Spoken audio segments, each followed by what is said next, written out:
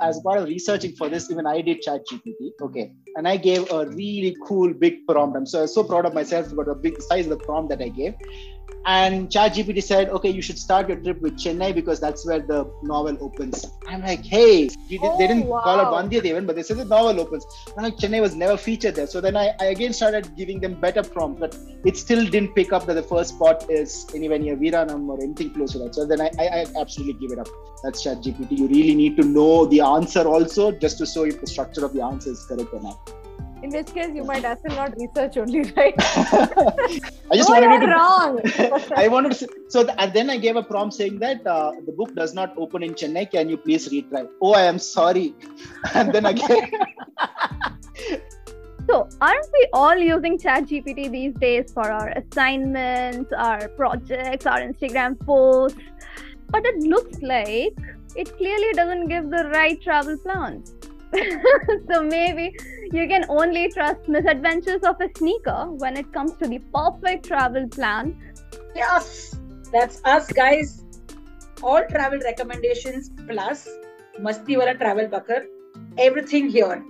So hi, welcome to another episode of Misadventures of a Sneaker, a travel podcast where we listen to much more well-researched itinerary, not the ChatGPT kinds. And of course, like we said, Masti, Bakar and lots more. I am Revati, and with me we have my favorite co-host, Godly. Hello there. So a few months back, I was watching the movie Ponniyin Selvan, and I was blown away by the way the palaces looked there. It's not like the first time I've seen a palace, but I am very, very curious to know how it actually looked like back then or how it looks right now and all of that. So Revati, you are like such a traveler. So how many palaces have you seen that look so majestic where you felt like, ooh, I totally want to live there? Oh my God, like a queen and all that. So of course the Rajasthan ones are all of them are my favorite ones. So the one in Bikaner, Jaipur, Udaipur, all of them. I love the Mysore Palace because during the day it's okay, but at night when they put the lights on, to just pagal ho jaoge tum log, ekdam pagal ho jaoge. Yeah. It's very beautiful. So Mysore Palace, yes. There are other ones that were really impressive. So you have the Falaknuma Palace in Hyderabad. And many of these palaces that you're saying have actually been converted into a hotel. So for example, the Falaknama in Hyderabad is now a Taj Falaknama. So we actually can go and live in these palaces. Of course, we have to afford it, which is very difficult. Experience kidney dena hoga. But actually we can go and experience living in one of these majestic palaces. But yes, I love the one in Ponniyin Selvan as well. It looks like so dreamlike, and I really wish that those palaces were still around in good condition and we could go and actually visit them. What about you, Godly? Any of your favorite palaces that you've been to? So other than the Rajasthan ones, right? Of course, every time we hear palaces, I think the first word that comes to our mind is definitely Rajasthan. I think almost. So other than that, I remember this palace called Coach Bihar Palace. It's in West Bengal. And interestingly, it's the inspiration behind this palace is the Buckingham Palace. Ooh. Yeah. Like I would have never thought in my dreams. Yeah. Was this kind of made in the British India days? Yeah, probably yes. It was built during the British era, I believe. But yeah, I remember it being very beautiful, and from every single room, the view was just really, really pretty.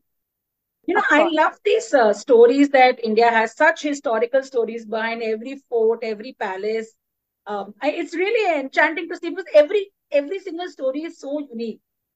And talking about unique and enchanting tales, today we are doing this amazingly unique trail, which has been made even more popular by the Ponniyin Selvan books and the mega blockbuster movie Ponniyin Selvan series. And this is also the first time that we have two guests on our show, George and Sangeetha, who have done this trail. Yoo-hoo, guys. So today's conversation, let's start off with you, George. So for our listeners, George is a really good friend, and our kind of traveling style matches a lot. So I've done a lot of my tripping along with George in several of the years that both of us have known each other. So George has formerly worked in the travel industry for several years. So personally for me, besides being great company, George also does a lot of interesting research before he comes on any trip. Some offbeat kind of tidbits he finds out. इस गली में ये best मिलता है, वहां का पानी पूरी बेस्ट मिलता है, that particular temple has that kind of history and things like that. So it's always great fun traveling with him. मस्ती भी हो जाता है and all R&D भी ऐसे मिल जाता है. So I'm very excited to have you in our conversation today, George. So hi. Thanks, Revati. Thanks for inviting me. To contextualize and then give you an introduction of myself. My name is George. I love traveling. I have been traveling for pretty much the last 15, 20 years in different parts of India, different parts of the country, the world. And this podcast, we would be discussing a lot around Ponniyin Selvan, the Chola period, and the different temples that they have built, and some of the towns that they have ruled. And this trip, my wife and I did from Bangalore all the way down to Madurai, covering a bunch of towns in between, and then drive back. Yeah, that's pretty much it. Wow, this road trip must have been one hell of a trip, right? It's really nice seeing you today, George. I have heard so much about you. Also, we have with us is Sangeetha, a very dear friend of mine. We hung out pretty often in Chennai. Sangeetha is someone who's a bookworm, and she's also one of my favorite artists. And she's someone that we can talk about anything, starting from movies, from series to history, name it. And maybe I already have had a conversation with her about it. So today she's gonna share her experience of doing the Ponniyin Selvan trip, basically going around all the temples from that period in southern India. Actually, she has been doing it ever since she was a child. So, hi there, Sangeetha. Hi, Godly. Hi, Revati. I really look forward to this chat. So, I've loved watching the Ponniyin Selvan movies. But I was wondering, Sangeetha, since you are a bookworm, did you read the Ponniyin Selvan books as a child, or was it a recent read? I must first admit that when I grew up mostly on a diet of Enid Blyton books and Nancy Drew and Hardy Boys. I am embarrassed to say that I never read any books in my own mother tongue in Tamil until I was much, much older. Although I remember that every time I would appreciate Darcy in Pride and Prejudice, I would go all boo-ha and ha-ha about it. My mother was always gaga about this character called Vandiyadevan in Ponniyin Selvan. She had spoken about it many times in my childhood. So much later, just out of sheer intrigue, and my Tamil reading fluency was never so great. Admittedly, I can read the book, but I still preferred reading the entire Ponniyin Selvan series through an audio book. And if someone wants a good audio book and not a narrative of the audio book, I'd love to leave the link to the audiobook that I used to listen to the entire Ponniyin Selvan series. She has read it around. A lady called Deepika Arun, who has read it aloud, and she's done a brilliant job. And that's what introduced me to this story. Wow. And unlike George, I wasn't that curious to do an entire Ponniyin Selvan tour. But having been raised in Tamil Nadu, I think out of serendipity and out of sheer childhood torture, we were taken to many temples across Tamil Nadu, many of which are still remnants of the Sora era. And now, out of all this parampara, your kids are experiencing this entire experience of going around the Chora set of temples, is it? Same love and affection. Yeah, same love and affection. But I also add audiobooks. I make them do some amount of research as we record in 2023 for the next travel destinations, my children are doing their research using ChatGPT. I don't know how authentic it is going to turn out to be, but that is a current source. So as a part of researching for this, even I did ChatGPT. Okay. So I gave a really cool big prompt. I'm so proud of myself about the size of the prompt that I gave.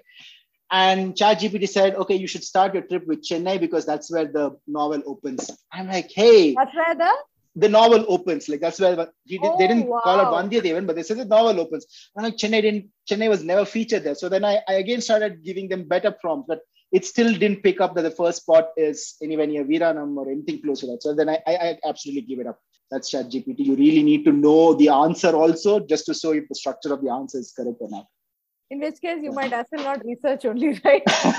Yeah, through ChatGPT. Maybe if I had asked questions like where do I eat or what are the 4 things in Tanjavur, then it gives me a better idea. But I think it wasn't able to connect it back to the Ponniyin Selvan or Vandiyathevan's route as an answer. So probably that's where it missed that link. Well, that's bad because the book is there. It's translated in English as well. So it should have picked up something. Yeah, I don't think it's available for free, right? ChatGPT has to be trained. Probably. Very nice. But I think, George, what ChatGPT was really thinking about when it gave you the answer was which airport to land and begin your trip.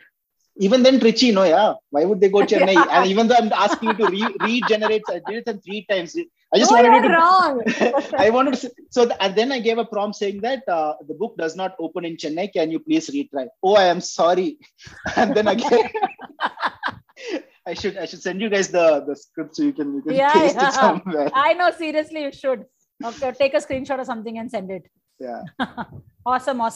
So, George, many of our listeners who be listening to our podcast don't really know you that well.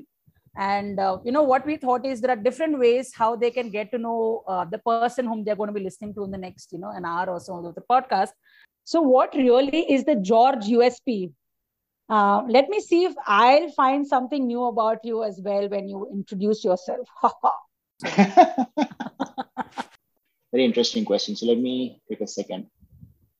So I like food and I like to experiment with food, different kinds of food. So this goes with the restaurants within the city that I'm living or when I'm traveling, and even if it's a local dhaba or a good, named restaurant within that city, I would like to experiment what's the local food, what's the local culture. I love coffee and I love to try different kinds of coffee. I make coffee at home. Happy to offer coffee to people who come home and explain to them the various different aspects within coffee and not just, Nescafe and brew that most Indians drink. And another thing that I really like is different kinds of beer. So that is another thing that I look for when I go either visiting different pubs in the city or when I travel. So, in our friend circle, most of our retirement plans are based on George's coffee shop. We are all associating ourselves with different roles that we'll do in your cafe. So I'm the front desk. My husband said he's going to be the librarian. George's wife cooks really well, like really, really well. So she'll be taking care of the cafe part of making all the exciting food. So, all are. It's nice to have a lot of pipe dreams, but let's see if this one comes true. Yeah, I really hope so. A cute, quaint cafe somewhere on the hills sounds interesting, no? But, yeah. This will be quaint, have like some 20 visitors a day. We just, yeah. Yeah, we should do this. I'm very excited. So, Sangeetha, ditto question for you as well. I know you pretty well, but I'm sure other people don't. And I have received a lot of book recommendations from you. So maybe you can share with everyone else as well some books which are like really, really close to you and has always stayed with you. Well, if you have to talk about books that have always stayed with me, it's Jane Austen. I'm a huge diehard fan of Jane Austen. And I think I started reading it when I was in middle school. And to this day, I will have a Jane Austen book on me wherever I go. Apart from that, 2 of my favorite books. One is Hitchhiker's Guide to the Galaxy. It's one of my absolute all-time favorites. The other would be Tolkien's Lord of the Rings. But I'm a huge fan of Chronicles of Narnia also. I've enjoyed reading multiple genres and I continue to enjoy reading. I have daughters who are tweens and I enjoy reading all the books that they read also. I think I have found some best Jane Austen books at your place and I love them. And the habit of reading children's book is something that I learned from you because you used to give me, your children's books. And I think I really started enjoying it from then. No, but also we should all be envious of the children who live in today's day and age. They have the choice, the breadth and variety of choice of books that they have, especially in the genre of fantasy. It's incredible. None of us grew up with that kind of breadth. So yeah, today's day and age kids, I am envious of my kids. I agree. Fundu set of books you have mentioned, Sangeeta. Awesome ones. Like if you're talking of kids' books, now my favorite is always Calvin and Hobbes. The cutest but most intelligent kind of humor I feel in those books. I love them. Now, talking from books and movies and all, we are moving into our Ponniyin Selvan conversation. This podcast is really special for both Godly and me. And I'll tell you why, guys, because when we were thinking of bringing on this episode, I remember that George has been on this entire tour with his wife Aarti several years back, even before the movies even came around. The book was really popular then, but it wasn't really something that everyone knew about. So it was very special when he came and told us the stories of the entire Ponniyin Selvan trail that he went on. And when I was discussing this whole thing with Godly mentioned that Sangeetha has read the entire series written by Kalki. Kalki is the author, Kalki Krishnamurti, who wrote the entire Ponniyin Selvan series. And not just that, Godly actually mentioned that Sangeetha has been on this entire, not really trail at one time, but the entire set of temples as a child and now taking her children there as well. So she's a pro there too. Henna, Godly? Right. I agree. So this episode is going to be slightly different from the episodes that we did before. We'll be talking a lot about connection with the blockbuster movie, history of the Chola period, and a lot of beautiful architecture. And listeners, by the way, just letting you know, some of us will be saying Chola because we can't do the Sora pronunciation properly. So you will hear Chola sometimes and Sora sometimes. Dono ek hi hai, so chinta mat karo. So let me start off with you, George. As we start having this discussion on the entire Ponniyin Selvan tour that you went on, first tell me, how did you guys even think about going on this particular tour, making this particular itinerary and all of that? Or how much of the history did you already know about, or did you do pura R&D and then go for your entire Ponniyin Selvan trail? Tell us something about all of that. So I'll put it into two parts. You asked two different questions, so I'll answer them separately. So for the history part, I was very curious about it, and I am still curious about different parts of India, especially South India, because it does not get a lot of coverage in the rest of the country, rest of the world. Specifically for this trip, that full credit goes to my wife. She is a hardcore Kalki follower. She's read books from him much before the movie, much before this, and much before the podcast that we've all heard after that. So she's the one who read it. She read it in English. And I think the last one or the last two are not there in English. So she struggled and read it with Tamil, though that's not her second language also. Yeah. And then she put together the certain districts that we need to cover or certain temples that we need to cover and so on. And back then I was working with a travel company. So it was easier for me to find other stuff allied to it. So, places to eat, places to visit, and all the other things that follow this trail, if you could say. Though we moved a lot away from Ponniyin Selvan per se, it was more around the exploration of the different Tamil kingdoms back then, as against the route that Vandiyadevan or Ponniyin Selvan followed throughout. So there will be a lot of differences when I talk versus what probably Sangeetha speaks, because I didn't actually cover, I didn't go to Nagapattinam and so on. So there will be a lot of differences, but we'll see how the narration flows. George, just to set everybody's heart at rest, neither did I follow the exact route of Vandiyadevan from beginning to end. Although admittedly, I must mention this, that very recently when I was going back and reading the book 5 of Ponniyin Selvan, only then I did realize that the opening shot of the book is with Ponniyin Selvan riding his horse and coming along that Veeranam lake, right? Yeah. The closing shot is also exactly the same place. On the same lake. Yeah, exactly. Just leaving. So I did that. So I went to the Veeranam lake and it was beautiful. I think back then it would have been much different. If you look at the origins, probably he went around the month of September, August, Adi Masam, I think that's what the reference is. The Adi is July and August. July and August, yeah. Okay. But I went in December. Okay. So, and they say that's the time for harvest back then. But I think now it's shifting because of whatever reasons. So when I went, I saw Veeranam Lake full, and I saw a lot of paddy fields and everything else ripe to be harvested. So I saw the greener part of TN, which if you go in other times, probably you'll see only brown part of the TN. So that way I was lucky. So Veeranam I covered.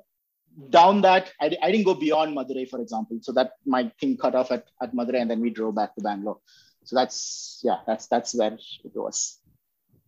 Wonderful. So this whole trip, so which places did you cover? And how did you plan your itinerary? So we have to go here, we have to go there, we have to go there, and all of those things. Question to me or Sangeetha? Only all these questions are only for you, Josh, because you're the one who's actually done the Ponniyin Selvan trip. Got it. Okay. So planning for the trip was, how do I put this? So my wife Aarti, she knew the major spots that we had to cover. So then it's the regular planning that we do. We open the Google Maps, we draw the chart out, figure out what are the nicer places to stay. So for example, when I said I visited Veeranam Lake. George, 1 second. Is it, I mean, I don't know if I mispronounced it.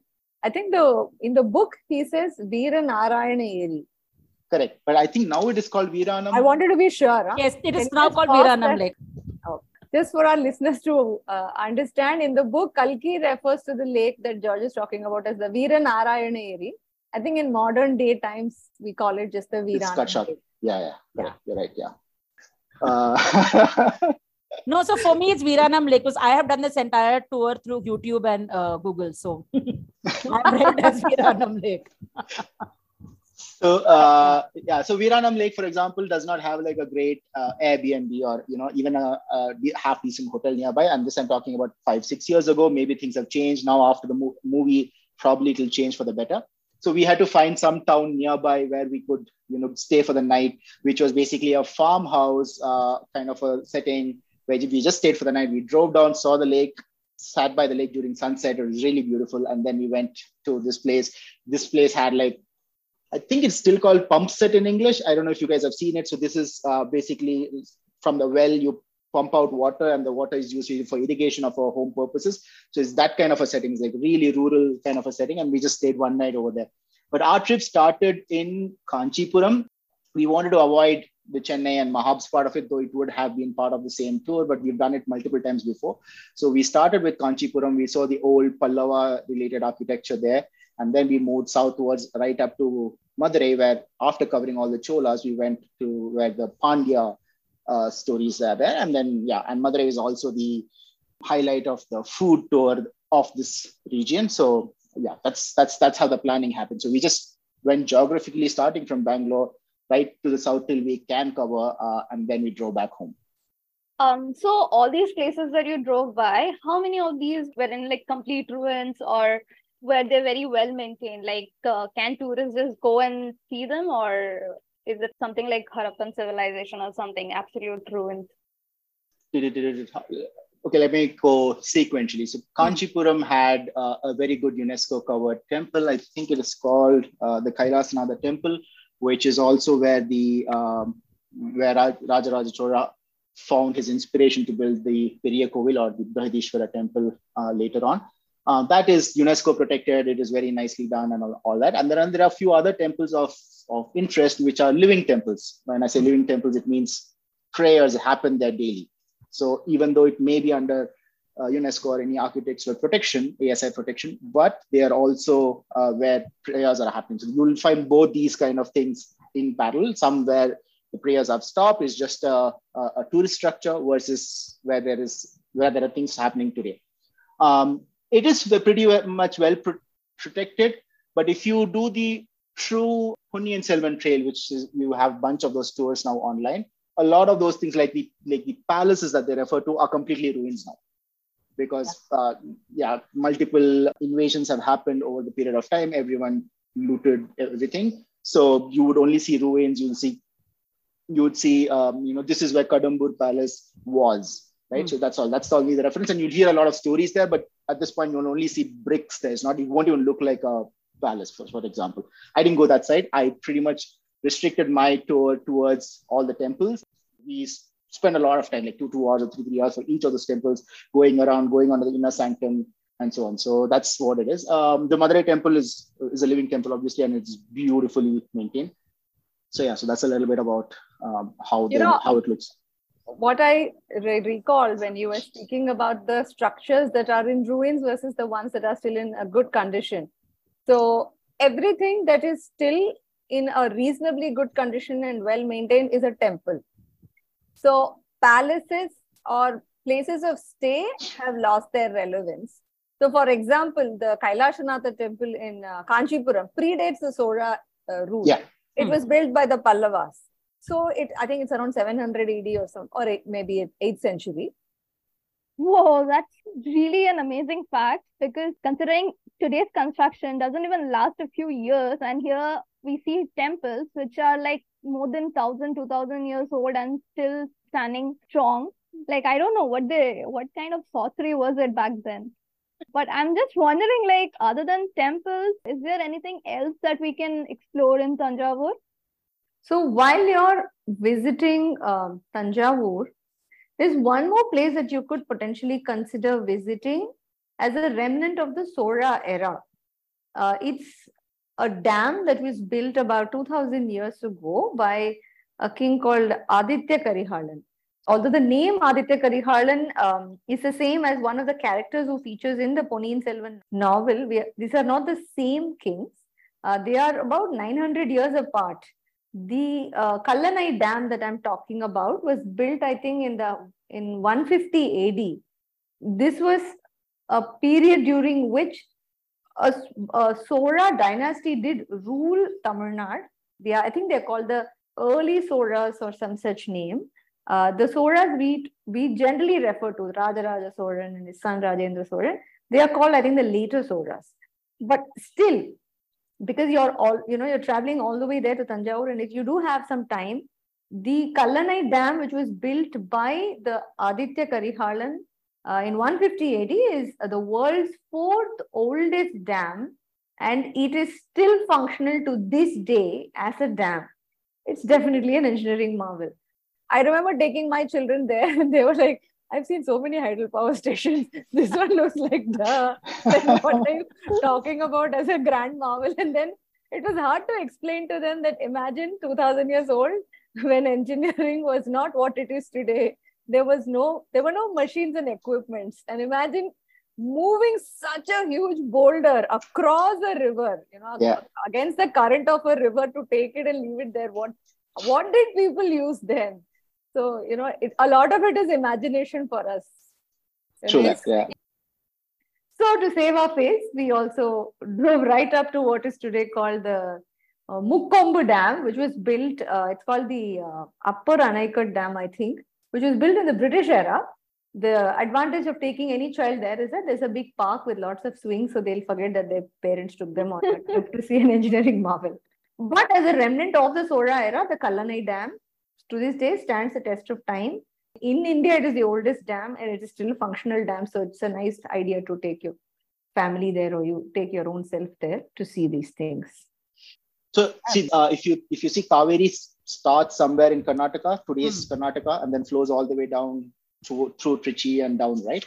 So Bangalore forever had great rains and good weather. So you have good rain. So water was always there in Kaveri, and that pretty much got reason why the area around Trichy, Tanjavur had fertile lands all along, because the water used to continuously flow. Now there is water sharing problems, so on and so forth. So that area is pretty much dried out. You have to look at for other sources of water. Tamil Nadu does not get continuous rain, but because of this Kaveri, it was always there. So that's the whole connect, why he also built the dam, why that water was required when the water does not come from the northern part of the region back then, and so on. So that's the flow of water, flow of story.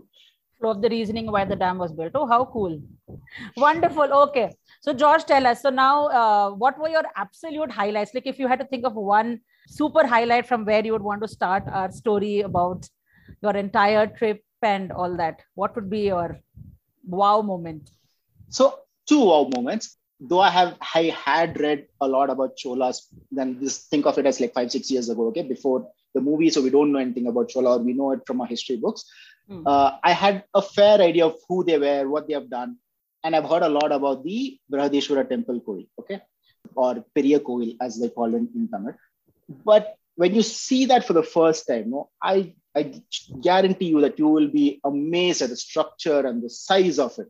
I had the same feeling when I saw some of the churches in Rome, or when you go outside India, like the mosques in Turkey, you would see that huge structure, marvelous one. And like how Sangeetha mentioned, that back then there were no engineers, or we wouldn't call them engineers today, because they have learned their artwork by hand or by imagination, and with such intricately created humongous structures which stood its test of time.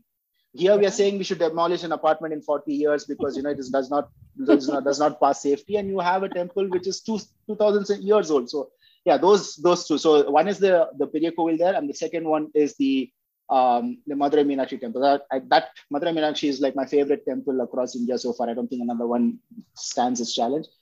It's just too beautiful, very colorful, and the way the whole temple architecture is laid inside out is brilliant. Those are the two. Those are the two of my highlights in terms of what I saw. Definitely starting with the Periyakovil. I have seen photos and videos, and I am also, oh my God, I'm waiting for this winters. I have to go once and see this place and come. The descriptions are just beautiful to see that, the whole thing, like you said, engineering of those times and how they managed to actually create this huge structure. It's phenomenal. So tell us about it. Think of it that the topmost part of it, the Gopuram part of it, is carved off a single piece of stone, right? So they had to create a ramp to carry this piece of granite right on top of it, top of the Gopuram. And this ramp, according to historians, is about 6 kilometers long, so that it comes all the way onto the top. And the single stone, which is there right on top right now, is about 80 odd tons. And they had to take elephants to carry this stone all the way to the top. So imagine the weight of the elephants as well. How did they build that ramp? How did they manage to build all that out?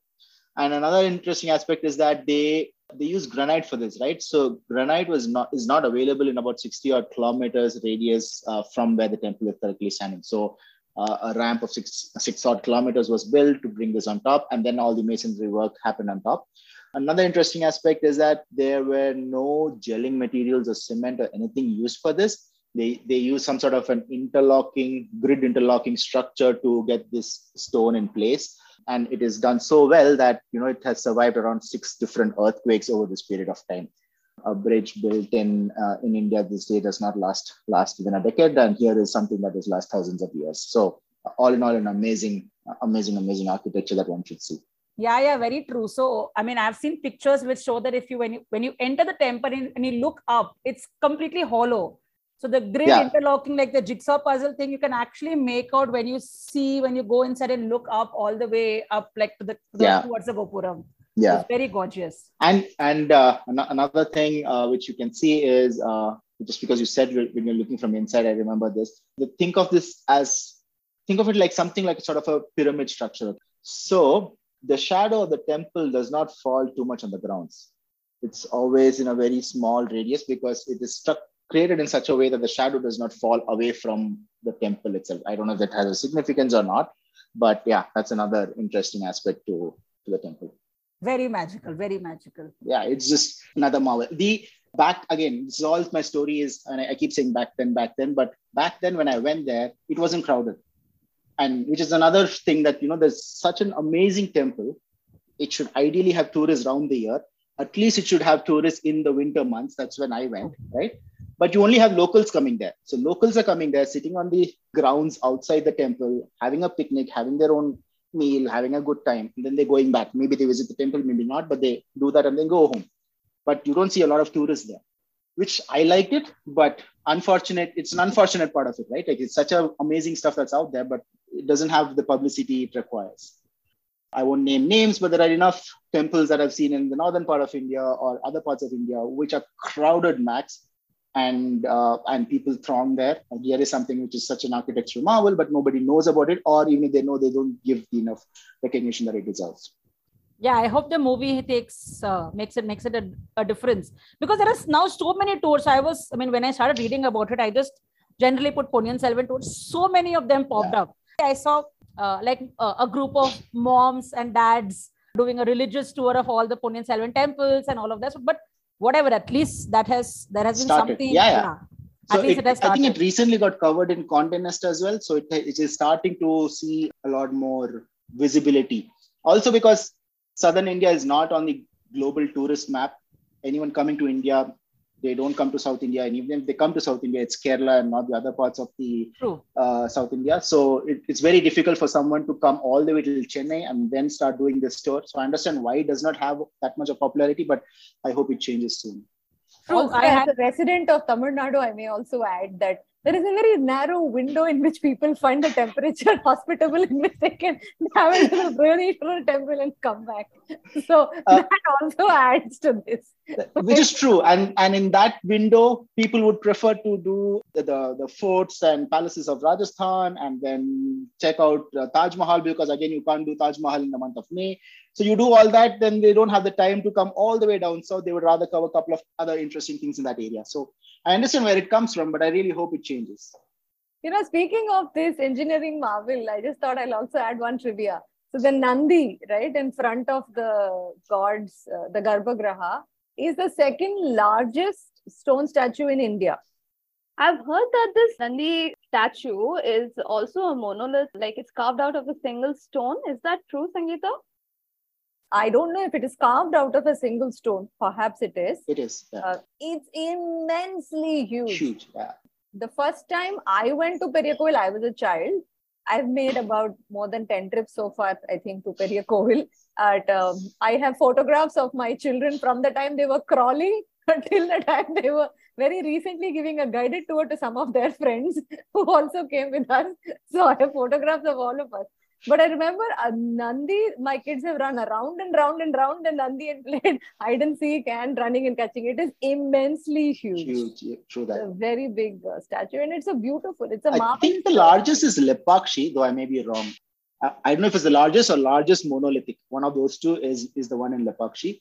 Once upon a time, I had this idea of having a bull temple run. So you have, basically both the Brihadishwara temple have a decently sized Nandi. Then you have in Lepakshi, you have in Bangalore Bull Temple, you have in Hampi. You have a bunch of these humongous Nandi. I think it's 7 or 8, if I really don't recall the number. That's the number of good, large Nandis that you have in southern India. Yeah. Oh, very interesting. Should check it out. If you haven't gone to the Bangalore one, you should go. Oh yeah, I've been to the Bangalore one. I've been to the Bangalore one and the Hampi one as well. It's really beautiful. So the Nandi in Periyakovil is not the Nandi built by Rajaraja Solan. Have you read about that? Oh. The main Nandi that we are talking about now, right? It's not built by Rajaraja Sola. This is the one that was later on built by the Nayakas. However, the Nandi that Rajaraja Sola built for the temple, there's a small one which is on a side corridor over there itself. This main one was not built by him, but built by the Nayakas later. The Nandi and the huge Mandapam, both.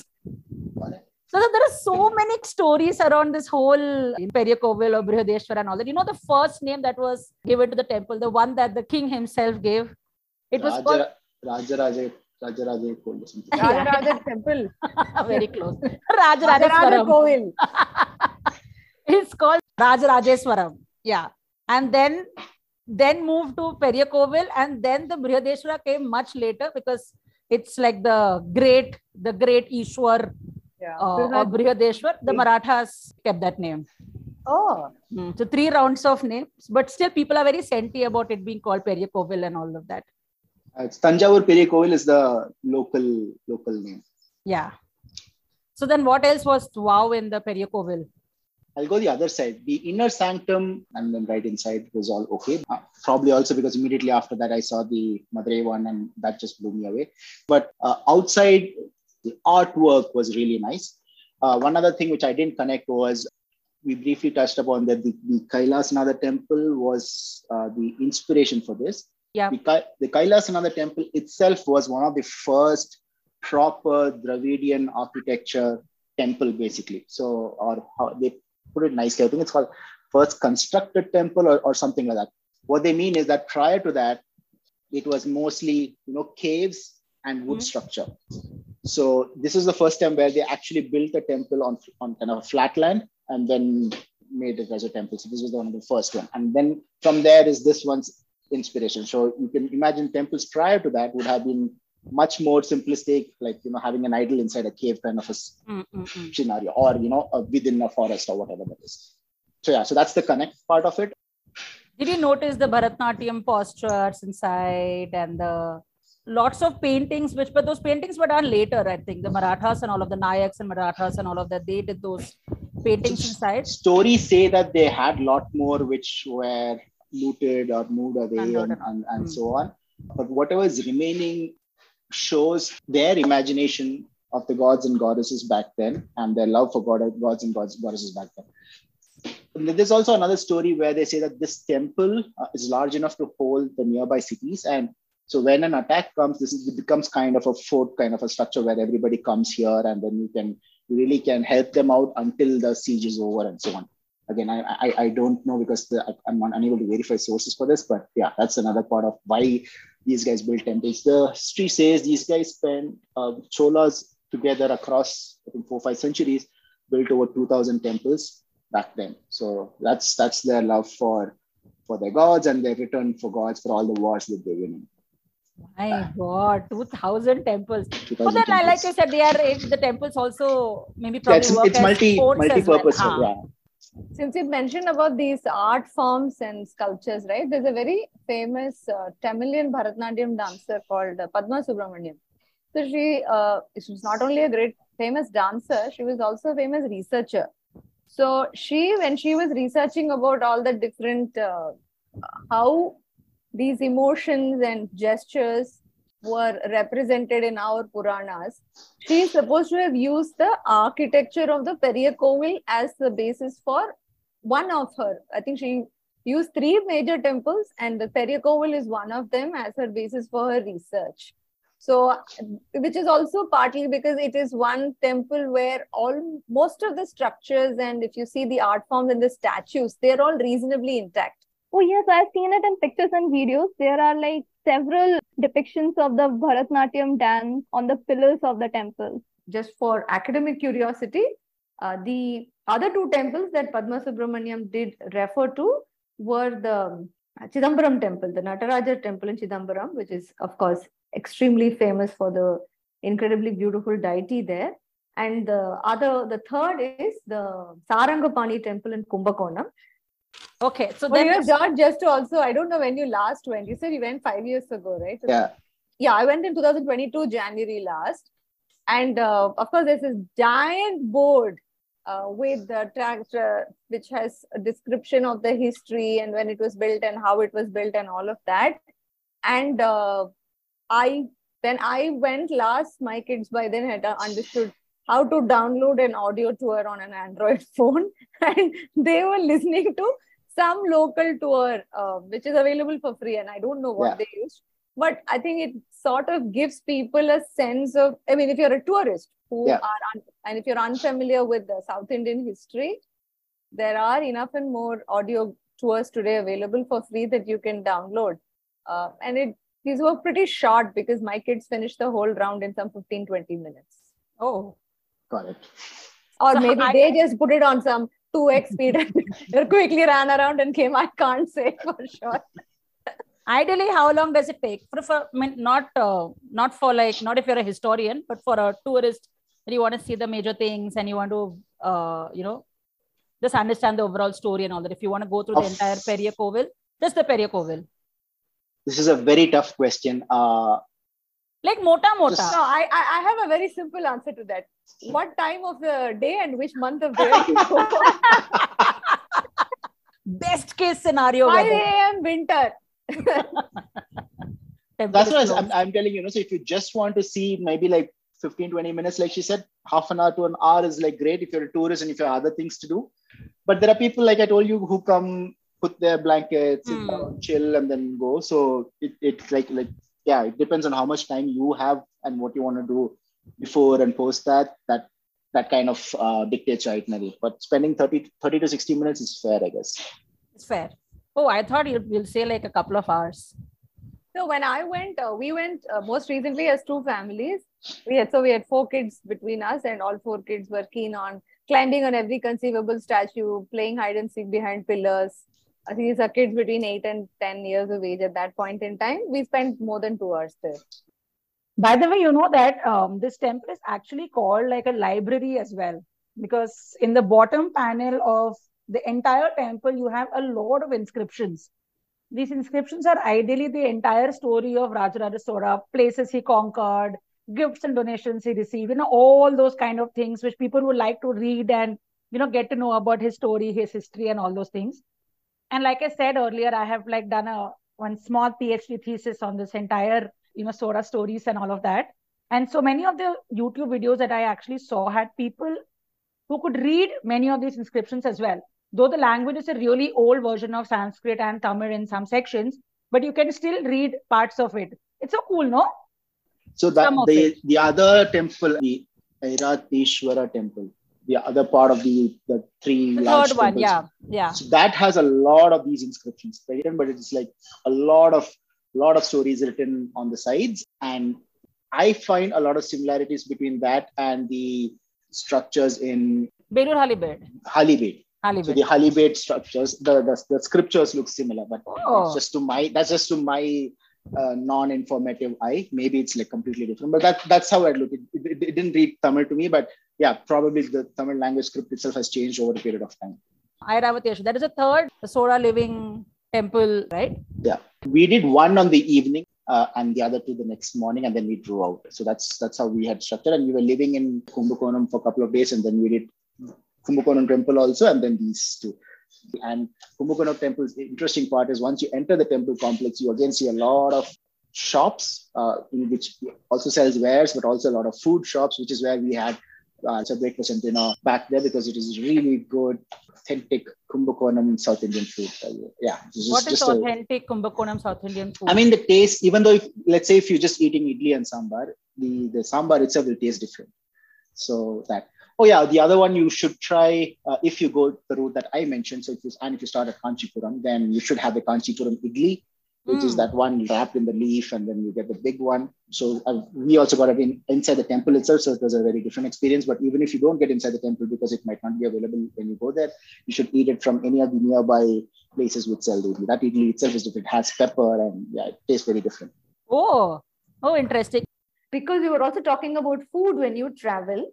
If you're traveling in the Tanjavur belt and in the Kumbakonam belt, I am told, I have no way to verify this, I am told that the paniyaram that is made in Tanjavur is still pretty much the same recipe that people have made over many centuries. I don't know if it is the same recipe that was made in the Sora era, that much I don't know. But paniyaram in Tanjavur is supposed to be the same.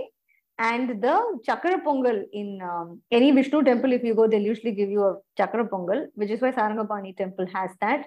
That also is something that is very authentic to these regions. If you go there, you should definitely try these two foods. How is Chakra Pongal different from normal Pongal? Normal Pongal is called Ben Pongal, which is made, which is like salt. Oh. But Chakra Pongal is made with jaggery. So it's a sweet version. Oh. Okay.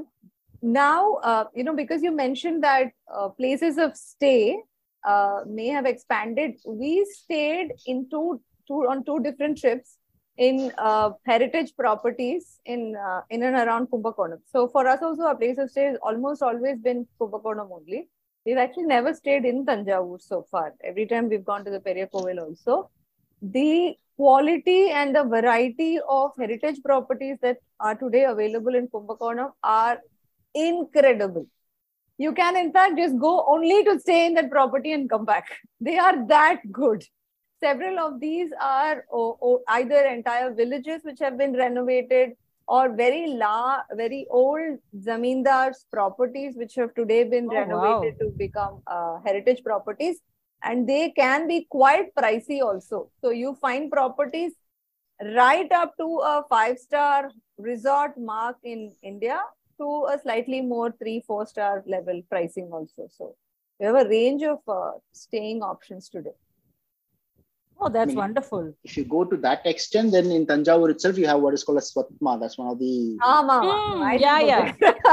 coolest one that you can live in. If you have the money to spend, that's where you should stay. It gives you a very different experience and so on. But we didn't go that extent. I'm just saying for somebody who wants to, right? Even in the midpoint, we stayed in midpoint priced places. So, but the experience was incredible. So you're going to visit all these temples and then you come back to a property which more or less looks and feels like something that is at least 600, 700 years ago. Those big houses with the sloping roofs, with an open courtyard in the middle, Yeah. You get that you continue to sort of live in that era, perhaps, with the amenities and comforts of modern day bathrooms and things like that.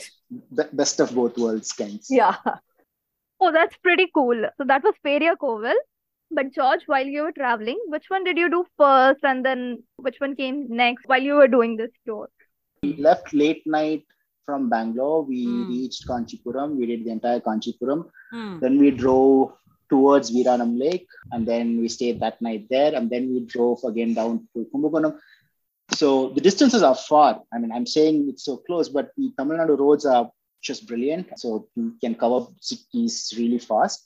Yeah, so I think day 3 is when we reached Kumbakonam. So I think day 3 and 4 is where I did all these, or 4 and 5 is when I did all these temples. The living Chola temples. Yeah. Oh, lovely. Okay. So then the Peria Koval was definitely one of your super duper highlights. Yeah. So then between the Gangaikonda Swarapuram and the Airavateshwar temple, which was the first one built by the beta and the second one built by the grandson, उन दोनों के बीच में तुमको कौन सा ज़्यादा wow लगा, and how can you recommend one of these to us? I still like the Peria Koval the best. I don't know if I will lean to the other two at all. I think both seem equally good. Let me put it this way: if you have only time to visit one of the 3, just do the Peria Koval, and then you can skip the other 2. But if you have more time, then it doesn't matter which one you pick. You can do one or both. The stories are nice. There are a lot of architecture, again, a lot of art on the walls, on the temple walls, on the side walls, and so on. So you can spend a lot of time, especially if you have a guided tour, audio tour with you. Then you walk around, you listen, or you hire a good guide, one of these 2, and then you can spend some time there. Do you get guides there, like people who will walk you through, tell you the stories and all of that? English speaking, yes. You do get good guides. You do get a lot of history aware guides as well. Oh. But it's the same hit and miss with any guides anywhere. So you really need to have someone who knows to convert the story into a fun way so that you remember the story later. But yeah, that's a hit and miss. So that you really can't do much. Yeah. So they say, for example, Rajaraja Sora built the first one with the inspiration from your Kailasanath temple. Kailas. So they say that Rajendra Sora took an inspiration from the Peria Koval and then built the Gangaikonda Swarapuram temple. So you do see similarities in the overall structure. Is that true, or how do you find it?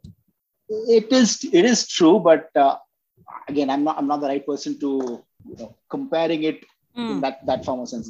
For me, it's only Peria Koval. Gangaikonda Sorapuram literally translates to a town where the Soras have brought the Ganges kinds. So Rajendra Sora wanted to bring the Ganga into South India and then built this Sora Gangam lake, right? Gangaikonda Sorapuram is not that he brought Ganga to South India.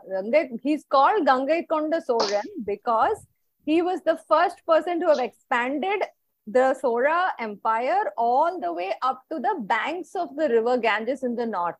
So I read the story that he wanted to bring the Ganga to Gangaikonda Sorapuram. And because he wanted to do that, the entire route was conquered. So the entire route from south all the way up to Bengal side and all of that was conquered all the way en route.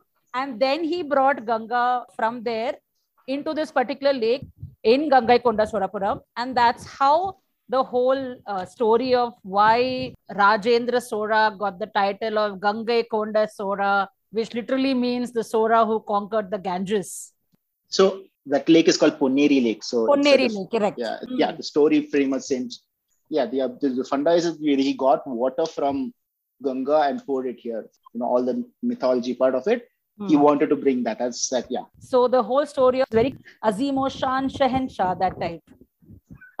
See, that's the point. Azimo Shan Shahenshah. You don't know about this. I don't know Ponniyin Selvan songs, man. I can't sing them, though. I just love the music, but I wish I knew the song. But yeah, that is true. I have seen Hrithik Roshan and Azimo Shan Shahenshah way more number of times. But there is no Hindi movie made except Ponniyin Selvan, right? There's no other nothing. Not that I know of either. No, I'm very sure there'll be some old Tamil movies, but Bollywood, I highly doubt. By that logic, there are some incredibly awesome kings even in the Chalukya dynasty, or even in the Kalinga region. Kalinga. They're all great kings here. It's not like we've gone around making movies about any of these people. The Konark temple and the Puri and all that. Yeah. The structure of the Konark temple is supposed to be quite similar to the structure in the Airavata temple. Yeah. Huh? Oh, it's like a chariot structure, right? So a chariot structure with the wheels. So it's supposed to be very similar to Konark temple. Apparently, the wheels are also the sundials. Yeah. Oh, and they say that this temple was made even before the Konark temple. So this supposedly has the oldest ever chariot wheel sundial thing. Oh, that's an interesting fact. Mind blowing. So then, how easy was traveling between all these places for you, George? Very, very, very comfortable. Very, very comfortable. The roads are good. You get good food everywhere. You get good South Indian healthy food everywhere. So you really don't have to worry about food. No worry about travel. So it was very comfortable. There was no, as long as you have a car and someone to drive it around, extremely comfortable. Wonderful. We can't have public transport though. I didn't explore, but if you are doing public transport, the public transport system is good in the southern parts of it, but you'd still do a lot of hopping. So you'll have to get to the main bus stand and then from there again figure out your way. So it'll be time. If you have a lot of time on your hands, you should do that because then you get a lot more flavor of how the locals behave and so on. But if you're crunched for time, you have 6 days and you want to do a bunch of stuff, I wouldn't recommend it. Is it easy for a North Indian to go and do an entire tour with public transport as well? I won't So you're saying North generalize. Indian, you really mean someone who can't speak Tamil, no? Yeah, someone who's like really struggling out there, like. So Hindi, English manage karna hai, right? You're saying. Then how would they do it? So if you are comfortable enough to accept their culture and then go there, and even with broken English, they will help you guide to teach places.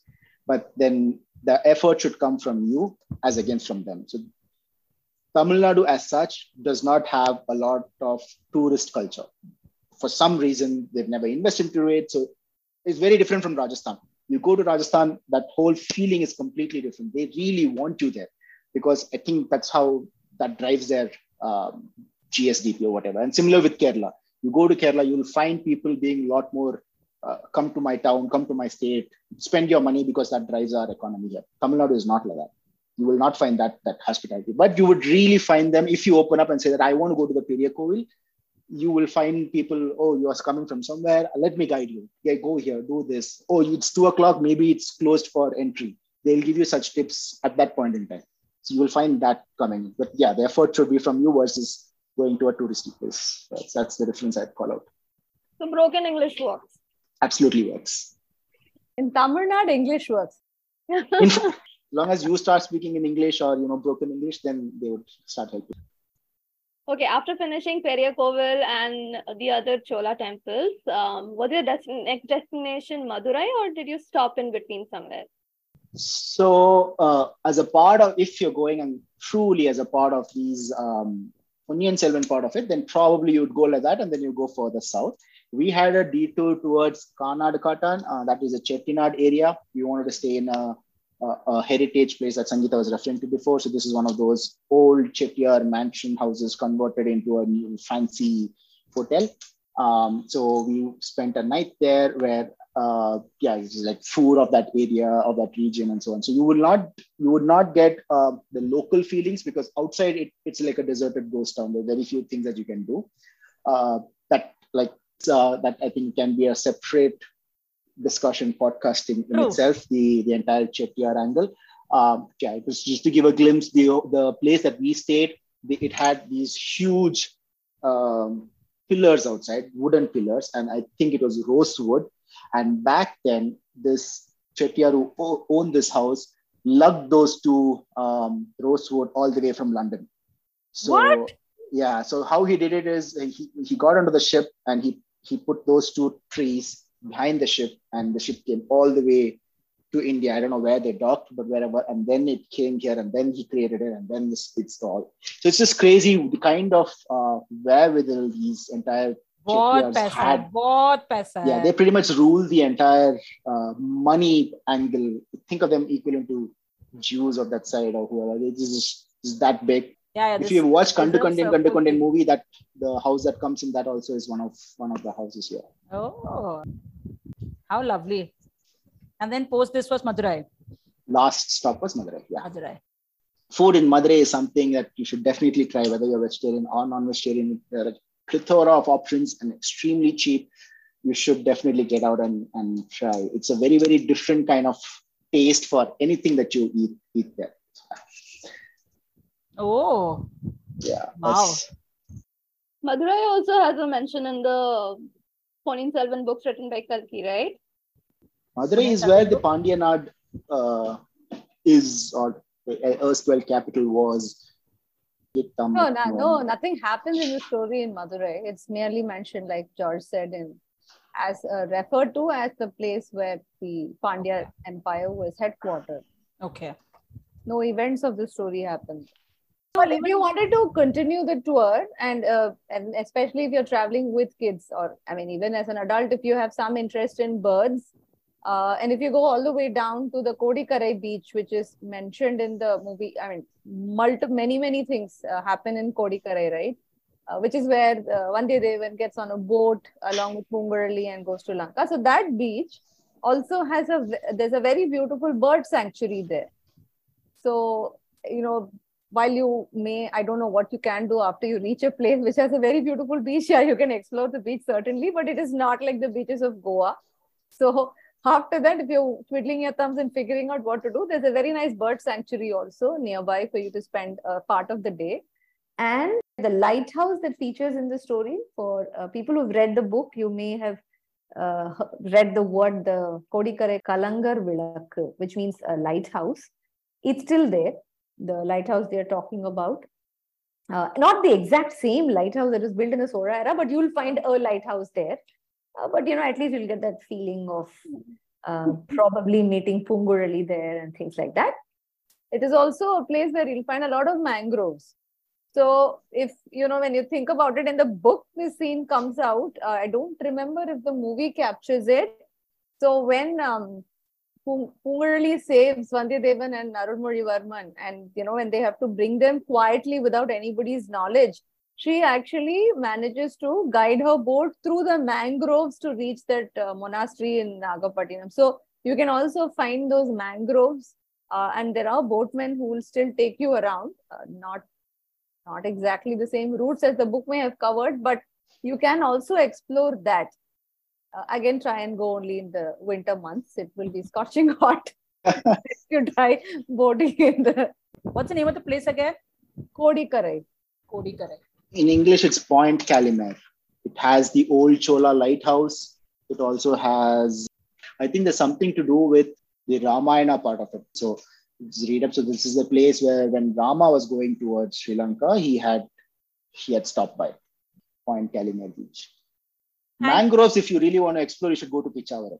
That's the other. Yeah, Pichavaram is certainly there, but I know, I understand why you connected it, but I'm just telling you, this may or may not be like the best mangrove boat experience, but since it's in the same zone as you're coming from Kanchipuram down south, you can just stop by at Pichavaram for an afternoon and go take that boat.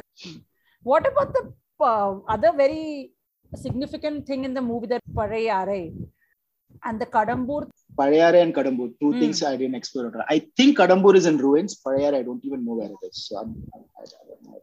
So every Ponniyin Selvan store definitely stops at Parayare at some point, because it used to be the Chola capital before it moved to Tanjavur. And as per one of the old names that it had, it was known as the land of 1,000 temples. And as per records, the Princess Kundavai used to live here in the palace at Parayare. Yeah, absolutely. Parayare was actually the scene where Vandiyadevan meets Kundavai Devi the first time. I mean, and they fall in love, like Aankho hi, Aankho mein, and all that happens just in Parayare itself. And then we get to see the large palace of Parayare. Kadambur is also one of the main palaces of the Chola Empire. And Kadambur is a place where, in the first part, we actually see Vandiyadevan spying on the set of conspirators who are conspiring on who's going to be the next king. that entire scene is actually the Kadambur Palace. And now to think that the palaces of both Padyare and Kadambur are in complete ruins, it's really sad. In fact, Godly and me, we were doing our research and we actually saw a couple of YouTube videos where people have actually gone to these places.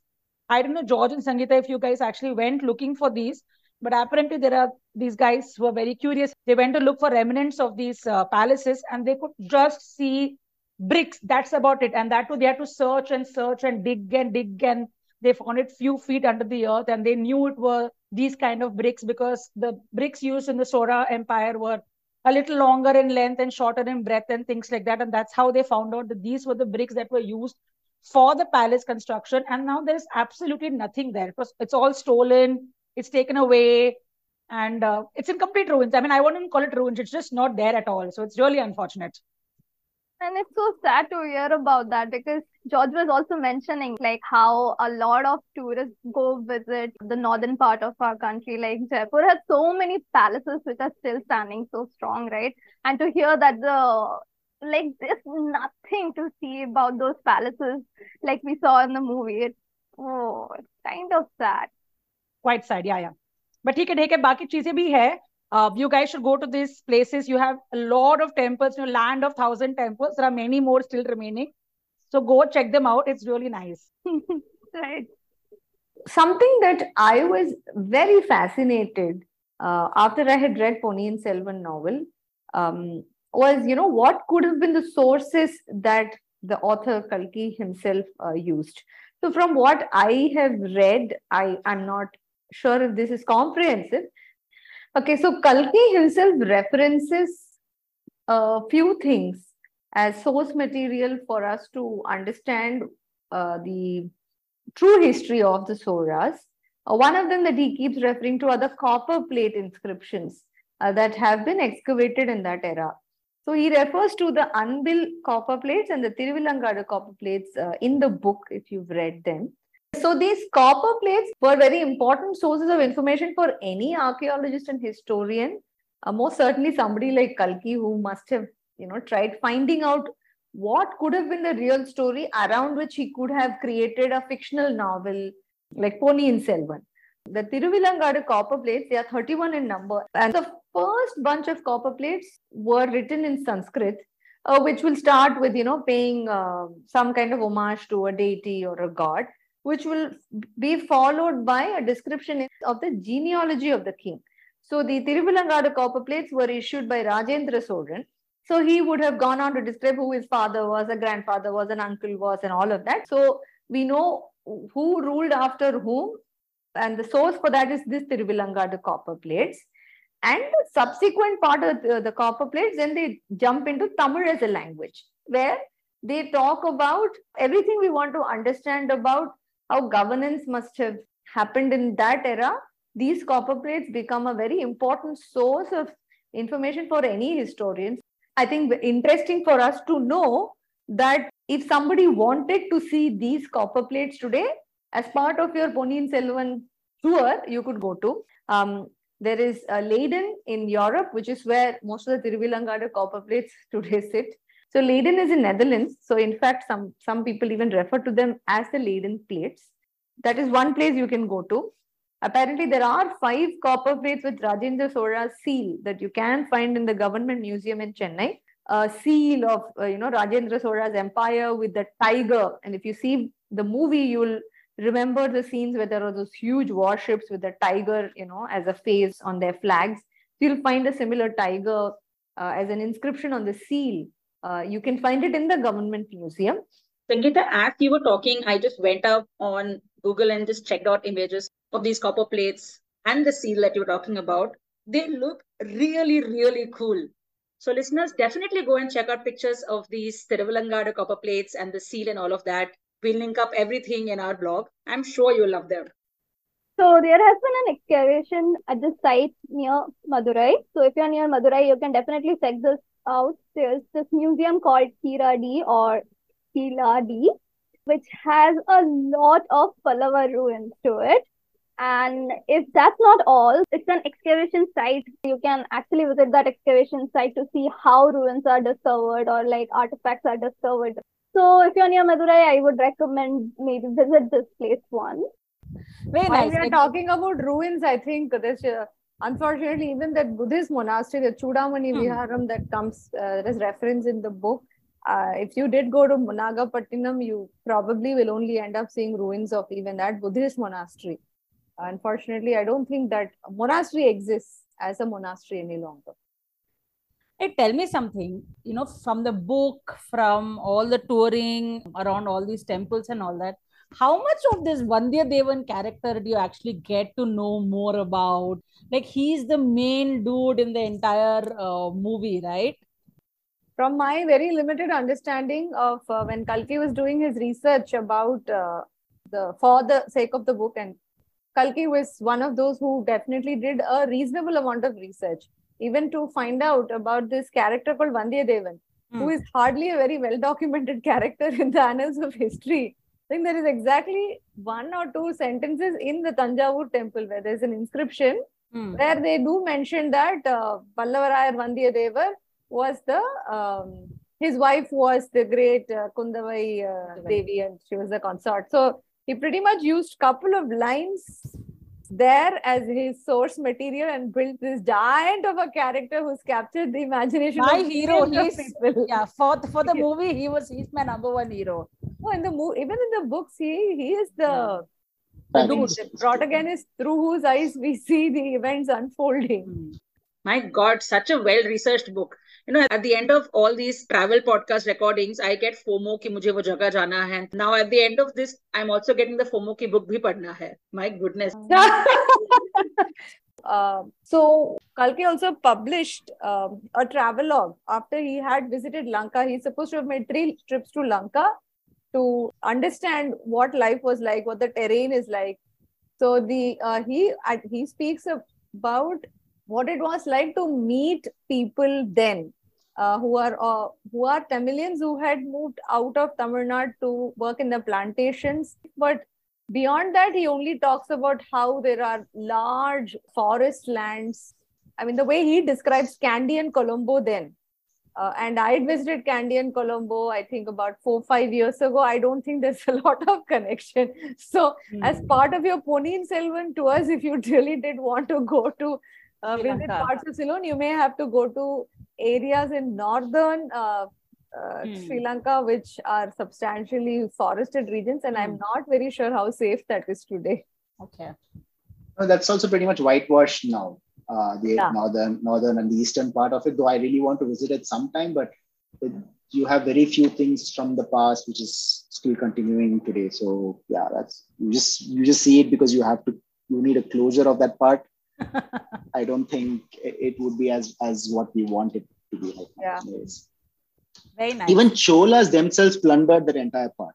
So the northern and the eastern Sri Lanka, when the Cholas came in, they destructed that entire zone. They made it more Chola-like, and then they were ruling there. And then these guys got independence from Chola after 3 centuries, and so on. So there's like a lot of things that have changed over a period of time. So whatever we imagine about Ponniyin Selvan is not there, even during Chola time. And now we are talking about 1,000 years after that. So yeah, it's very, very different. Oh, you're talking of like the generations after itself. Yeah. Yeah. Okay. So they refer to this place called Anuradhapura, which has multiple different kinds of ruins, I think. That itself is, I think, from a different generation than the Chola or before. And the Chola it's a different place altogether. No, what I mean is that it has undergone so many changes that what we see now is not even what is there in Chola, which itself is not there from the erstwhile Lanka, Elankai or whatever. So it has undergone changes multiple times. So what we see now is, I don't know which generation it is now. Which place's name you said this is? Anuradhapura. Oh, nice. Very nice. Cool. George, anything else that you would like to add on from your experiences of going around? No, yeah, I think most of the things that I wanted to throw in, I've pushed it out. I don't think there's anything that I've missed or I can recollect. I am pretty sure if once Aarti hears this, she will. I know she'll say, "Oh my God, George, you didn't say that. Why did you miss this?" Yeah, she'll have a different thing. You can put an addendum at the end saying that here are the 5 things that we didn't cover, and here it is. And Sangeetha, we know that you've been to this entire region so many times. So मुझे कुछ ना some हटके वाले suggestions of where we can go, where our listeners can go and experience something new, fresh and things like that. So Ponniyin Selvan tour, if one were to undertake, one of the most amazing things about the tour would be you would get to see monuments that are more than 1,000 years old.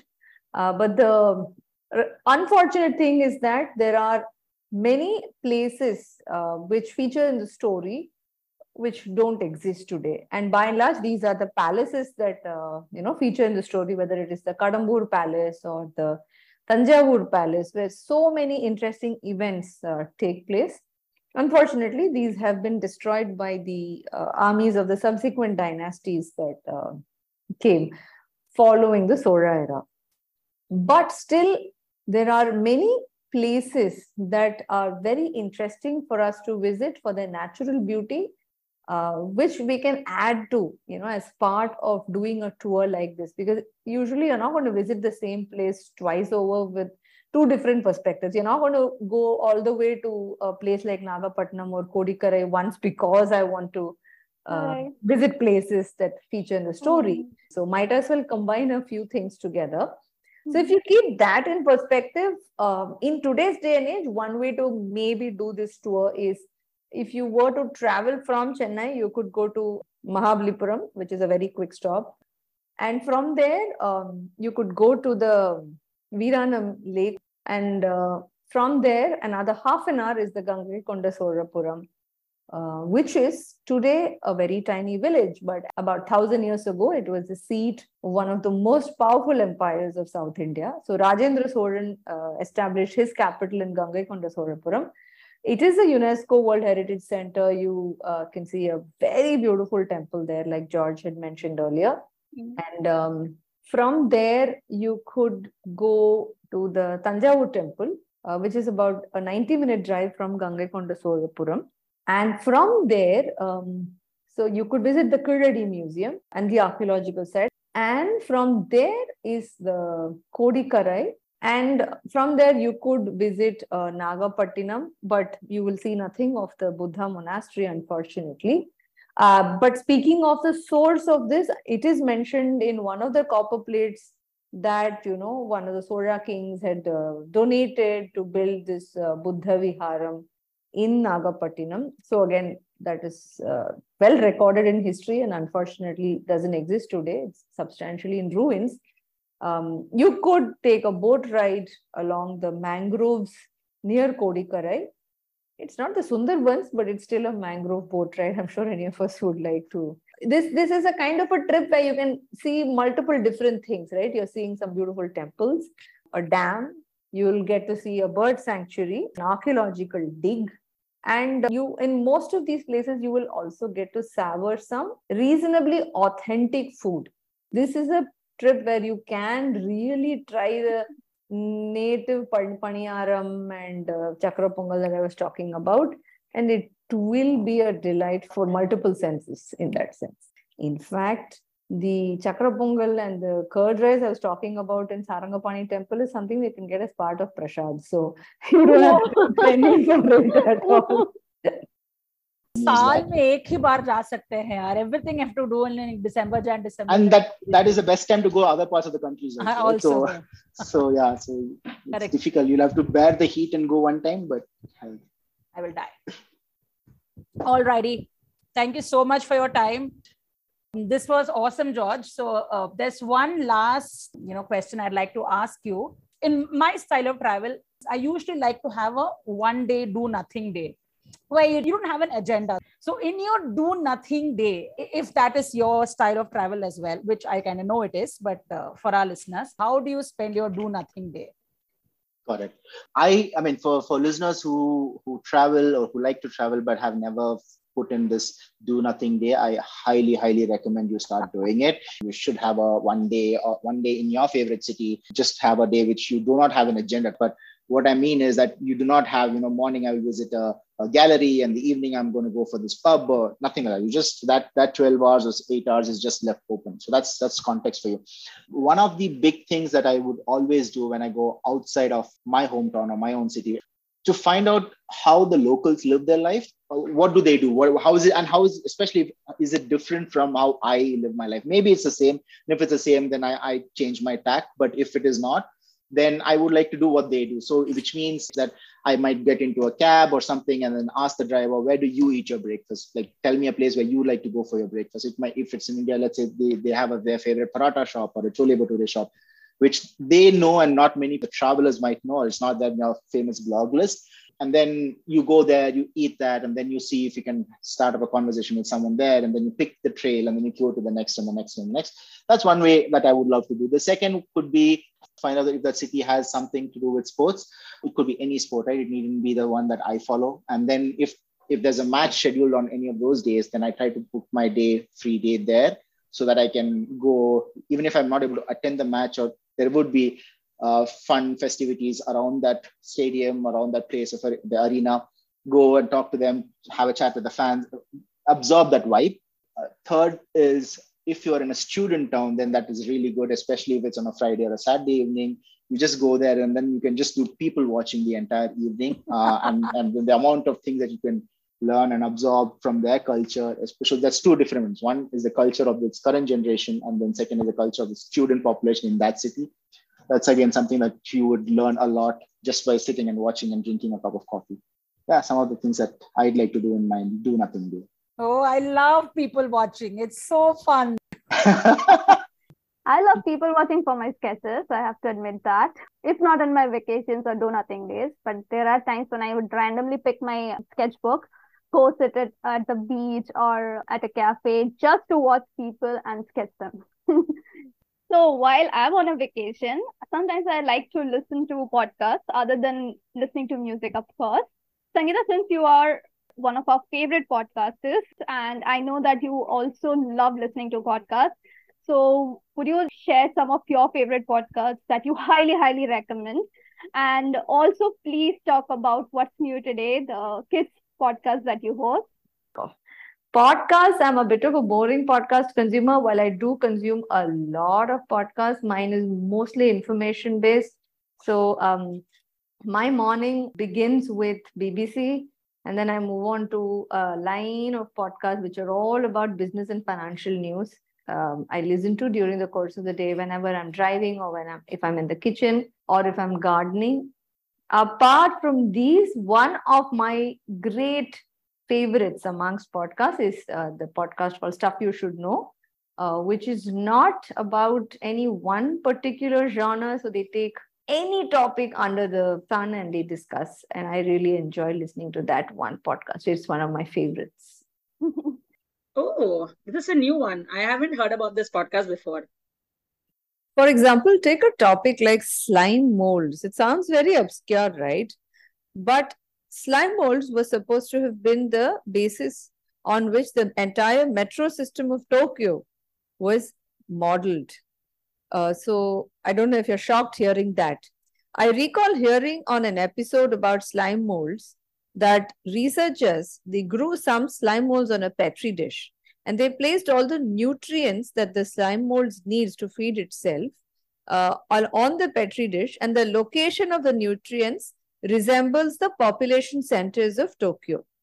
So when they let the slime mold grow on the petri dish, the shape it took to reach all the nutrients on the petri dish, that shape was used as the basis on which the Tokyo's metro system was designed, because that shape was found to be the most optimal, both in terms of time taken to reach all the population centers and the least cost involved.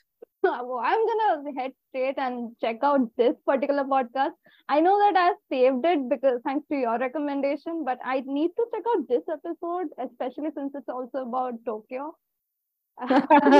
While you're on the topic of podcasts, I do suggest that you should check out the kids podcast that I host, which is called What's New Today. But yeah, for those of our listeners, I will shamelessly speak about the podcast I host and promote it in the hope that some of you might find it very interesting. So I host a podcast called What's New Today, and in which I chat with children and I get their perspectives on what they think about the current events in the real world, which could be anything about the Ukraine war, or it could be about a Marvel movie.